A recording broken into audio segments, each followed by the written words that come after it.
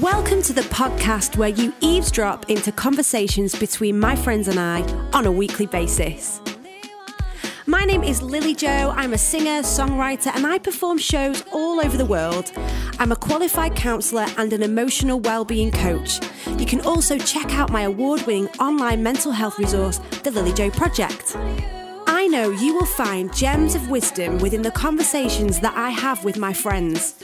Hopefully you will find tools and resources that you can hold on to, try and test for yourself, all around the important subject of mental health and personal development. I am so pleased to welcome you to today's episode of Eavesdrop. So it's amazing today to have Elena with us all the way from Massachusetts in the United States of America. And we're so pleased to have you. I know that it's early in the morning for you. It's late in the evening for me, but how are you? I'm doing great. How are you doing?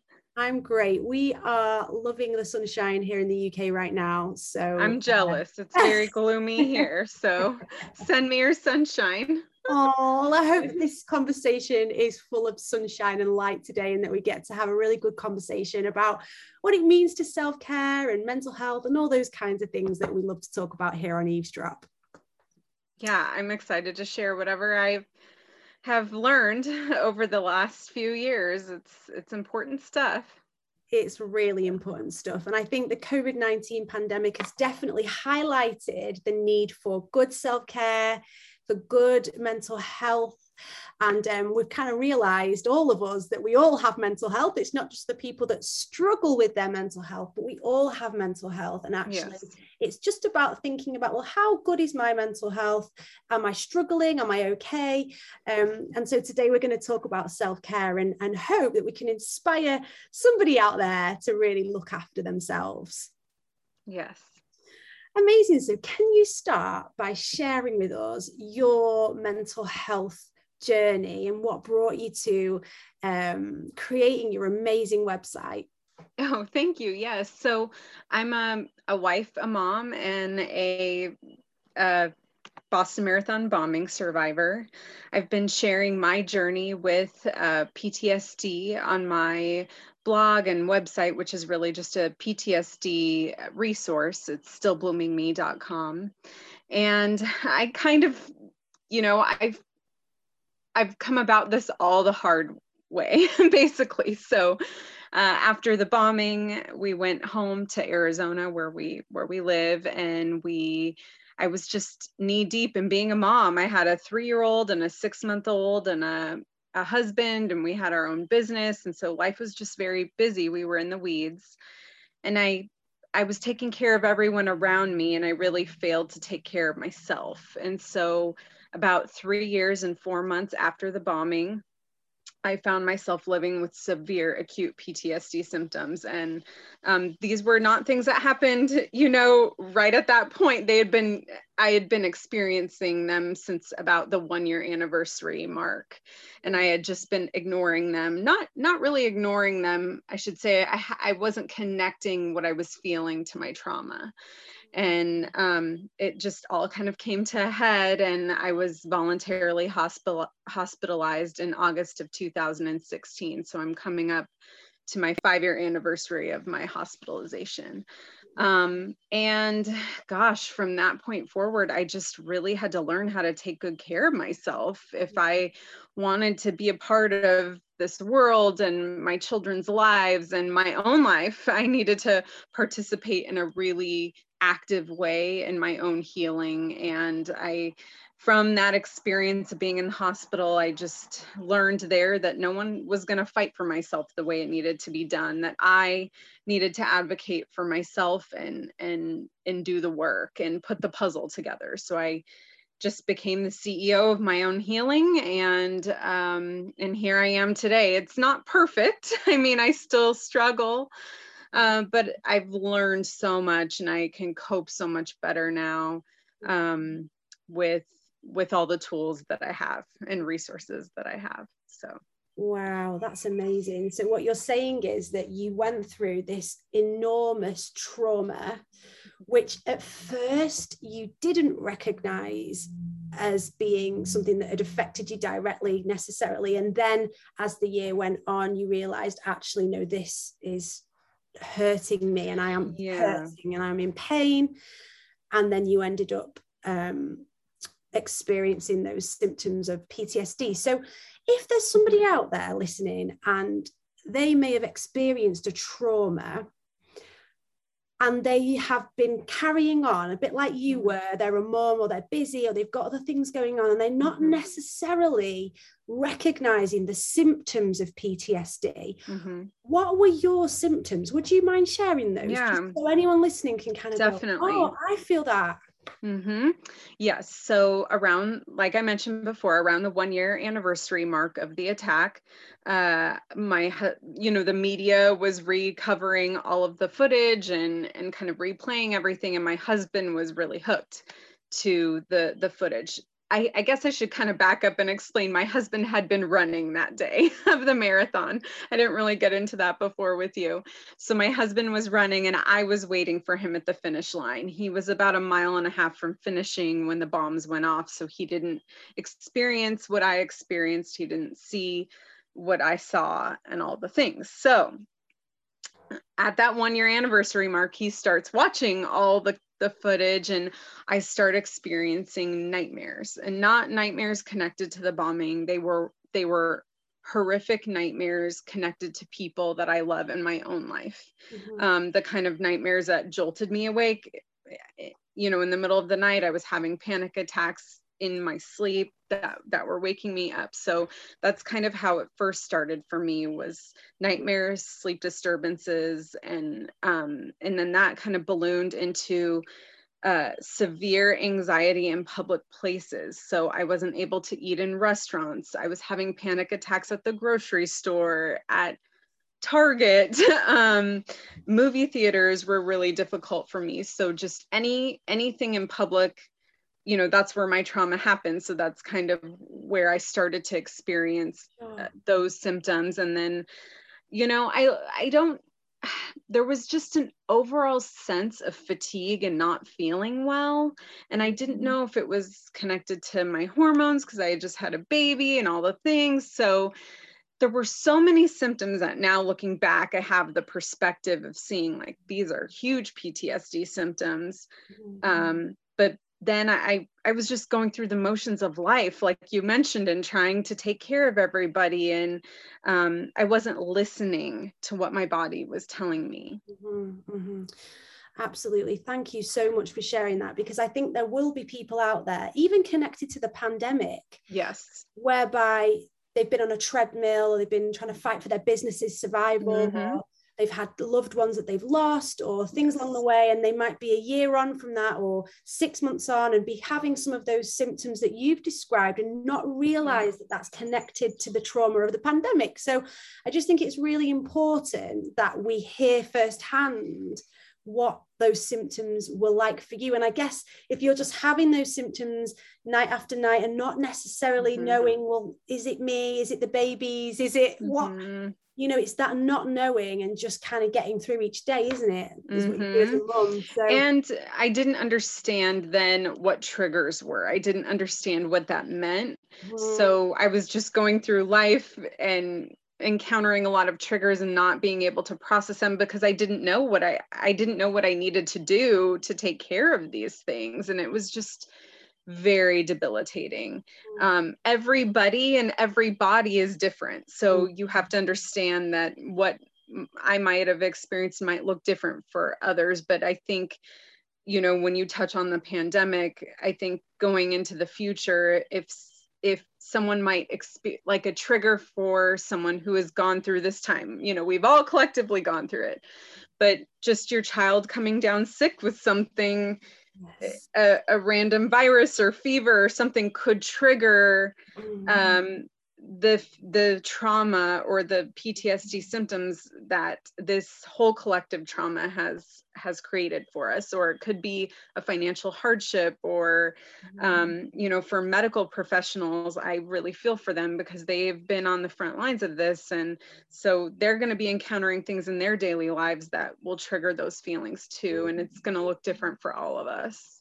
Yeah, absolutely. Thank you so much for sharing that. And I kind of feel like I want to say I'm sorry that you've had to go through all of those days and nights of not really knowing what was going on. But then I'm so pleased that you found that kind of solution and were like, it's kind of almost relieving to have a label for it, isn't it? And to go, okay, Yeah. I'm just struggling with PTSD. Now let's get the help that we need to get this right. And I think that's Well, I wish it were that easy then. I mean, I think I fought it for a really long time. And I think once I embraced it and realized, okay, I need to accept this and embrace this into my life, that's when the healing began, because I really fought it. Yeah.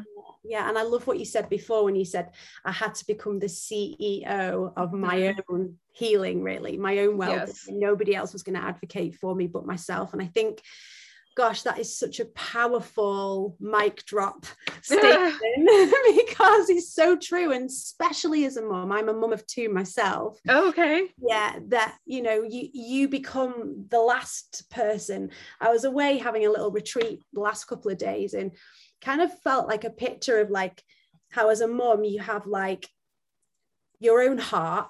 It's getting a bit deep, but I love getting. And then like for me, I have 3 other hearts to look after, you know, and it's like when you see a surgeon doing surgery, like I'm a big fan of Grey's Anatomy. It's not real, I know.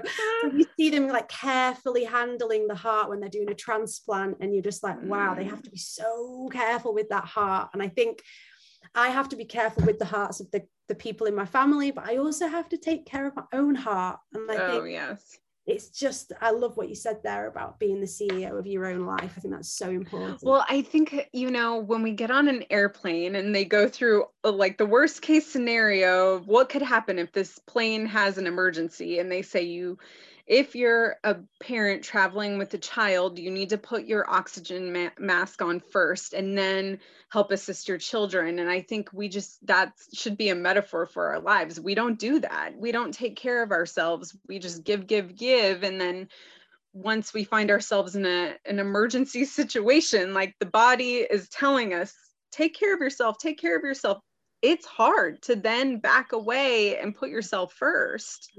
It's very hard.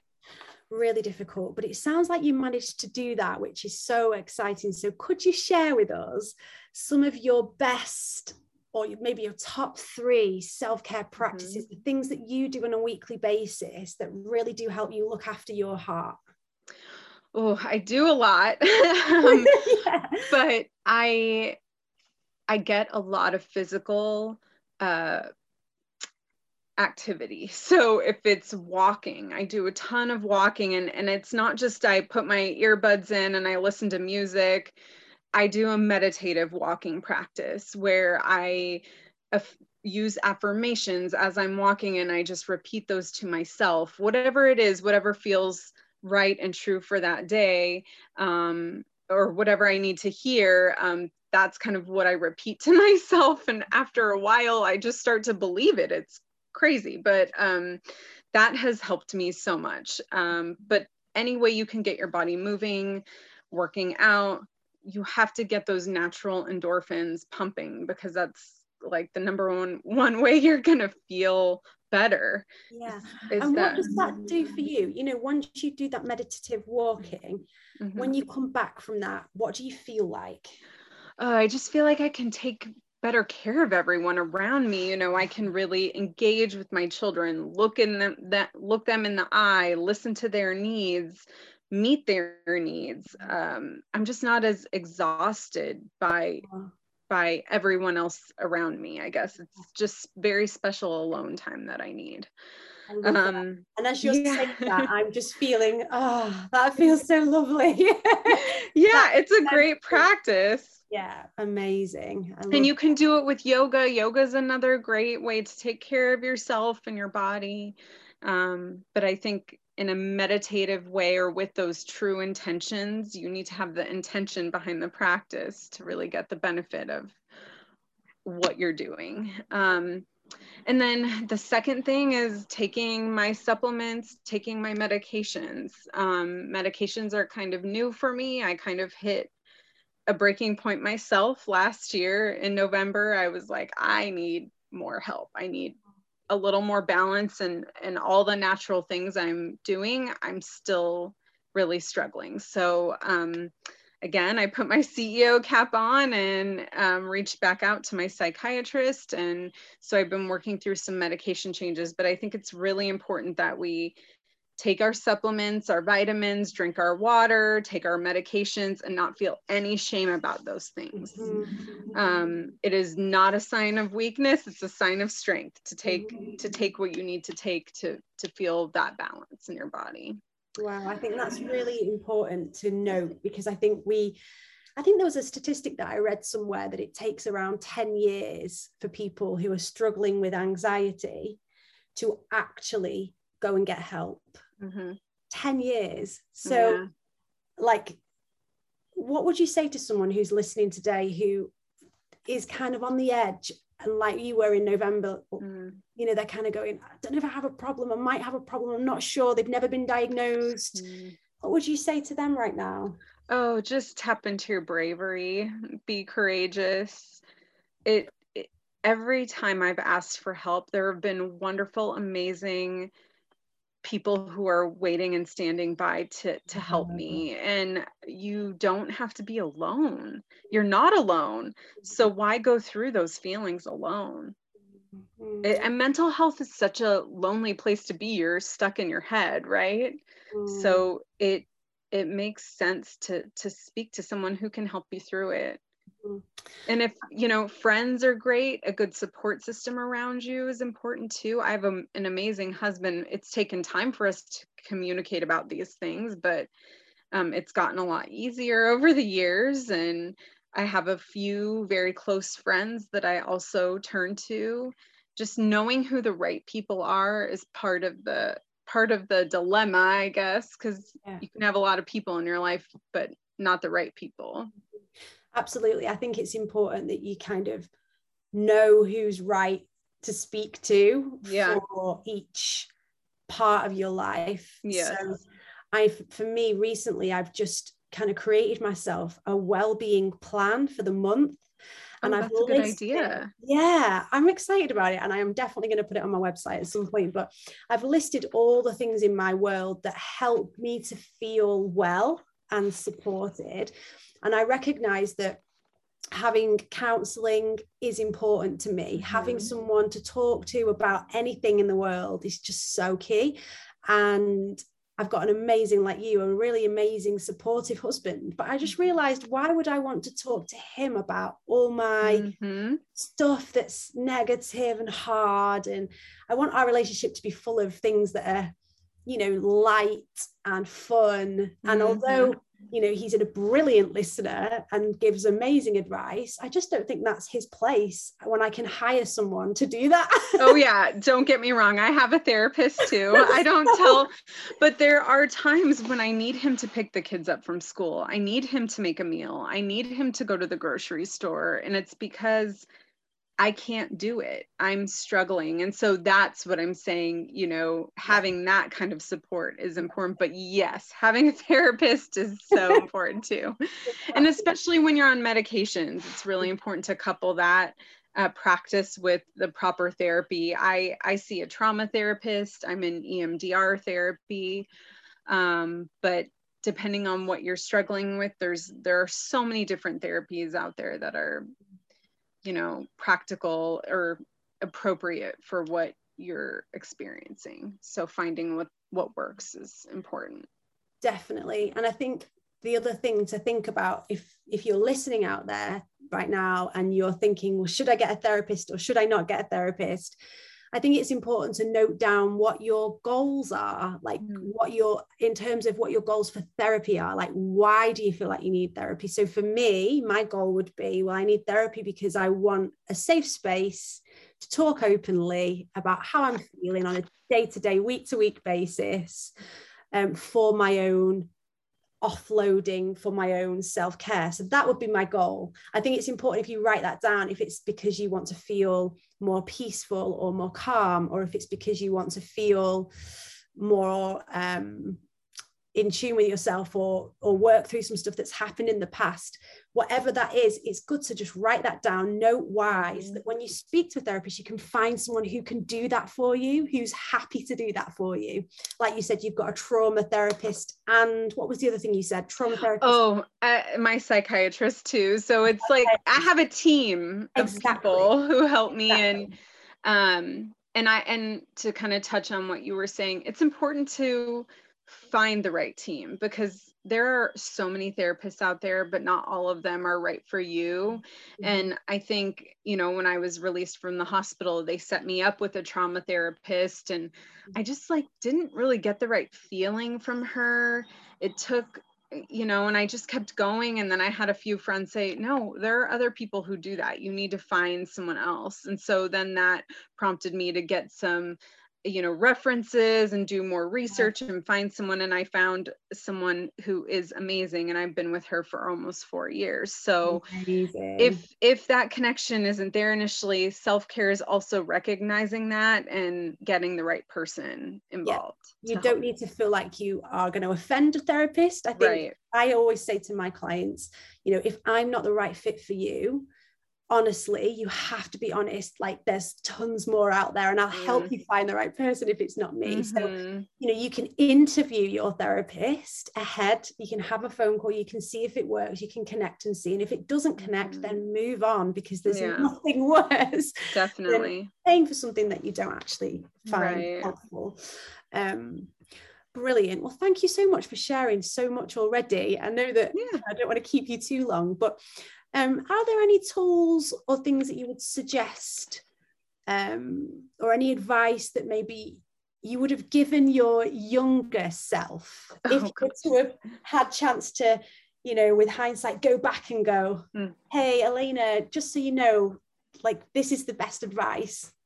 What would you say? I think learning how to take life one day at a time. I think it's very easy with depression and anxiety to feel that fear that this is what the rest of your life is going to look like or feel like. I have felt that many times. And in fact, many times this year, I felt that. So I think recognizing that we only take life one day at a time and focusing only on that day is very important. I wish I would have learned that as a younger person, because I think it would have helped me get through this time in my life much better. And then just learning to be gentle with myself. I'm very hard on myself. I always have been. I think as women, a lot of us are, our internal dialogue is just hard. We're never enough. We're never pretty enough, skinny enough, whatever it is that you struggle with, and whatever you're telling yourself, that's what you believe. And so I think learning to be more gentle with myself and just love myself more would have been great advice for the younger Elena. And these are the things now that I've learned and that I teach my kids. I teach my kids because I'm trying to break this cycle with them. So I have a daughter who's 11. She's going through a lot right now, and I'm trying to teach her, be gentle with yourself, sweetheart. Love yourself. You're beautiful. Say these things to yourself. So that's what I would teach myself. The same things I'm trying to teach her right now. Well, that's really beautiful, wise advice. Thank you. So can you tell the listeners, if they're interested in finding out a little bit more about you and your story, you have an amazing comprehensive website with lots of tools and tips and things. Could you just talk us through where we can find you and how we can connect with you? And I just love people to kind of get more involved in what you're doing and find out more. Yeah, so I mentioned it before, my website is stillbloomingme.com. It's a PTSD resource. I share my PTSD journey there, but if you have anxiety or depression or other mental health challenges, it's a great place to stop and find some tools that I've loved, that I've used, or apps that I love and use. I just kind of share it all there. And it's always changing, so I'm always adding new things. And then I'm pretty active on Instagram, so my handle there is @stillbloomingme. Amazing. Well, I'm sure lots of people listening today will be heading right there now. And thank you so much for using your pain and turning it into something that we can all learn from. I think that's such a beautiful trait that you've obviously got within you that has gone, I've gone through this horrible event, this horrible trauma, and I've really struggled, but I am going to still give back. I'm going to share what I've learned. I'm going to bless other people. And I just think that's such a amazing gift and legacy that you've given to the world. So thank you for putting your time and your energy and your effort into that, so other people like us can learn from you and your story, and hopefully grow with you and bloom with you.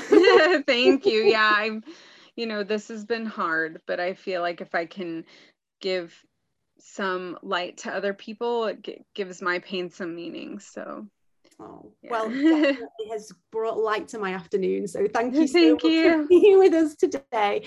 And, no problem. Hopefully we'll connect soon. Thanks, Elena. You're welcome. Thanks for listening. I hope you enjoyed today's episode. If you did, please be sure to subscribe. And if you're feeling generous, why not share with your friends? Please check the description box below for extra links and further information to some of the topics discussed in today's episode. Also, you'll find information about what's coming next. For further information, top tips and advice on all kinds of mental health issues, including low mood, anxiety, self-harm, eating disorders and more, please do check out www.thelilyjoproject.com. You can find my music across all digital platforms, including Spotify and iTunes. See you next time.